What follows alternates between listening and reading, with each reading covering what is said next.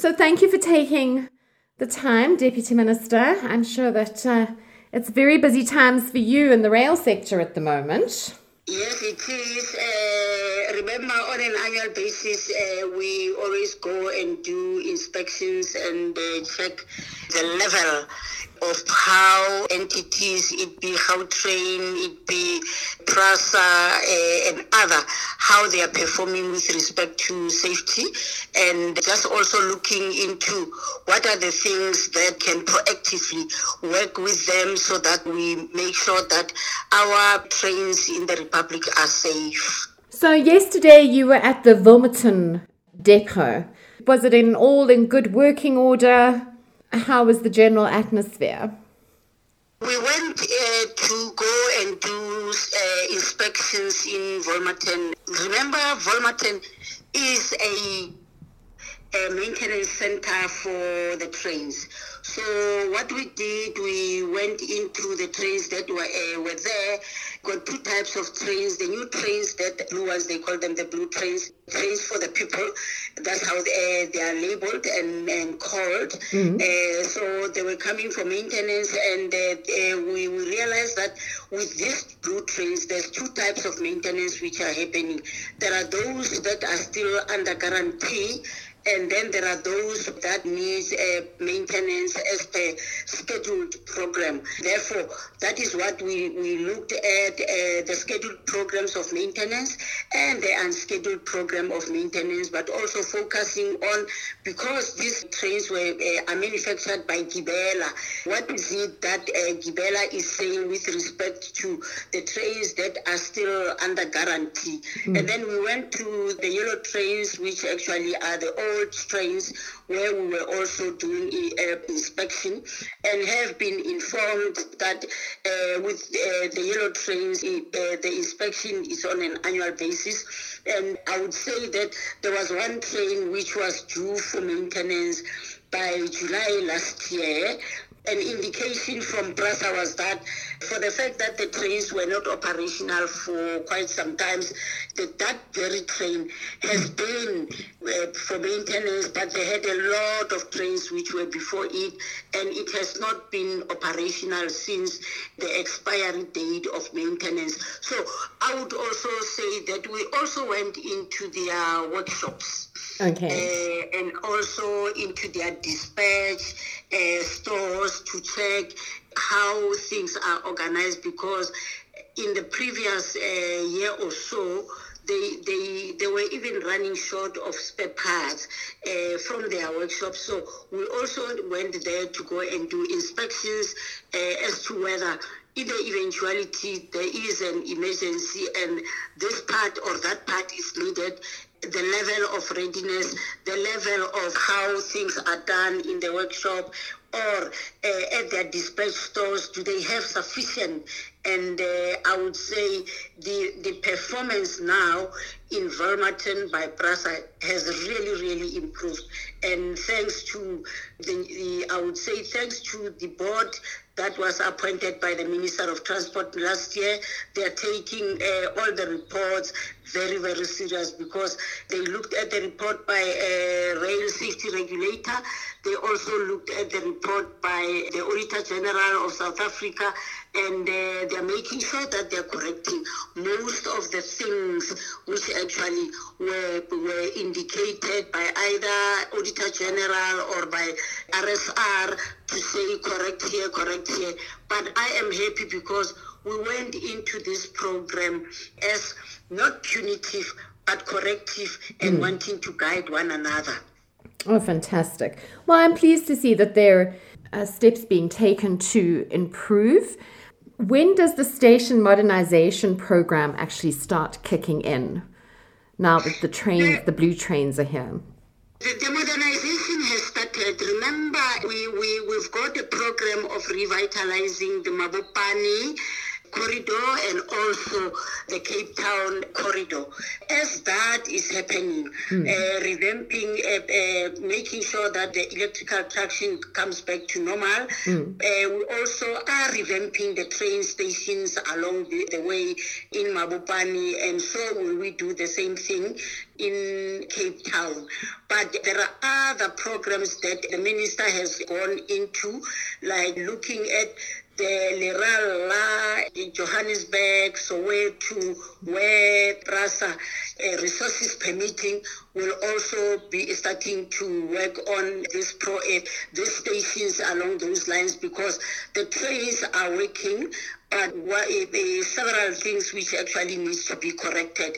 Signaling, in most of the areas, we're still using manual signaling because of cable theft.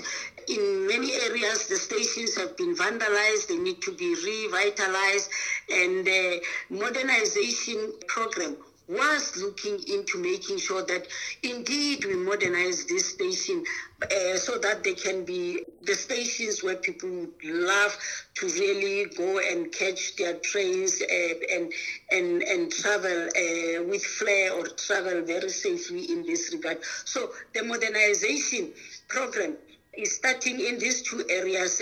Let me also indicate that with Mabopane corridor, by November this year, it will be fully operational.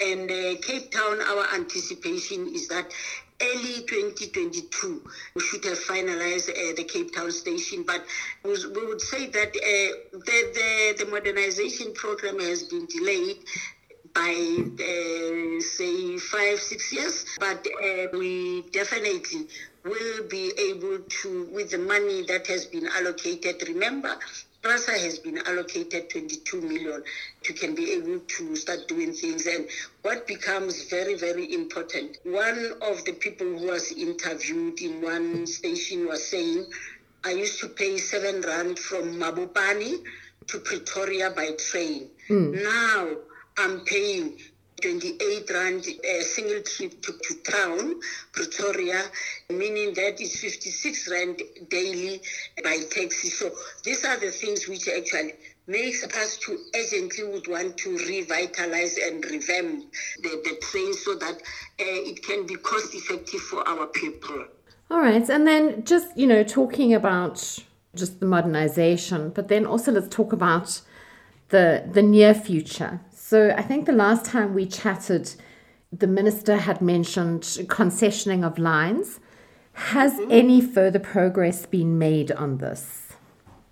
I would say that there is progress that has been made, because already the cabinet has endorsed concessioning and concessioneering of the lines, and now we are working with those who are interested in concessionaires so that they can be able to start working on these lines. I know that East London is one of the areas which has been earmarked. There's still negotiations. Pinars River to Pretoria line, there are still negotiations, and other lines as we are talking. But I would say to yourself that the East London one is it's a short thing that indeed concessionaring will be happening there. Are we still thinking that it's going to kick off this year or only next year? I wouldn't vouch as to when will it kick off, but like I'm saying, the East London one, there has been massive work that has been done, and the other ones, it's still at its infancy. The only thing that kind of delayed our program was the fact that we had to follow government processes, going into committees and going into cabinet. And I'm happy because cabinet, immediately when cabinet endorsed, we started hitting the ground and rolling. Now we definitely will be able to say, that's why I'm able to say East London, Pinars River to Pretoria line. These are the lines that for sure we'll still be looking in at the other lines as to who is interested where, because probably those who will be doing the concessionaire will obviously be looking as to profits and other related matters in this regard. Absolutely. And then am I allowed to touch on high-speed long distance with you? Can we talk about progress on the high speed and connecting Johannesburg to Durban and Cape Town? Let's pass that one because it's still also in the reps. One is awaiting cabinet processing, and if we can skip that next time, definitely the minister will be able to say this is how far we have progressed. Okay. And then just one last thing. Well, actually I got two. Do you guys have a good relationship with Transnet? Because part of your concessioning and obviously the standards of the railway track and some of the other intricacies involved with third-party open access. How is that relationship working? Is there a sufficient pressure being applied? Let me say that the relationship is very well with Transnet. This week on Tuesday, we had a meeting with the Minister of Public Enterprises, talking to the issues of rail and talking to the issues of the port in Durban or Richards Bay. I think we are doing very well because what becomes very good is when people engage one another so that we can be able to understand the issues from the other party. But with the engagement of Minister of Public Transport and the Minister of Transport and the Minister of Public Enterprises and Transnet within, things are going okay. Remember, there were times when PRASA was paying Transnet some fees for using the railway lines, and that has been dealt with. So even the other issues they're being dealt with because you now know that we're using diesel locomotives, which most of them would be coming from borrowed or being leased from Transnet. So if the relationship was not very good, we wouldn't be having that type of engagement. Yesterday in your speech, you were talking about how wonderful it was to see so many women in rail, and this happens to be Youth Month. So maybe you can give us a closing statement on how you feel. I applauded PRASA to say at least, particularly with engineering and artisans, I see a lot of women, and I see a lot of women who are young. But for me, it is not enough when we are still below 50% of women in rail, and in particular young women who are professionals. And I would really, our youth, to say this is an opportunity for us to can be able to transform the rail industry, to transform the rail professions. It is upon our youth to can be able to go into the professions, it be engineering, it be artisan, electrical, mechanical engineering, economics, rail economics are also very, very important. So as the Youth Month, I'm calling upon the youth and in particular young women who should be able to engage, be able to study within the profession of the rail so that we can be able to live up to the ideal of Mama Charlotte Maxeke, who was always upbeat about empowering women and making sure that women take their rightful place in the society.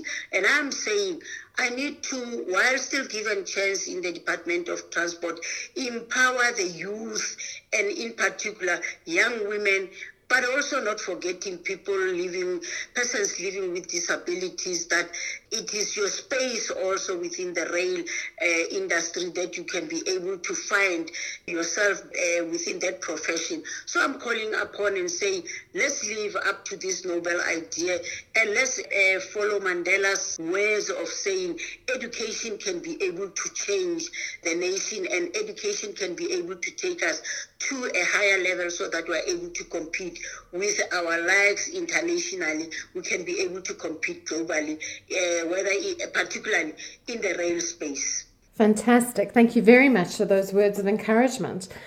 Deputy Minister, I thank you for your time and I look forward to our next chat. Thank you very much.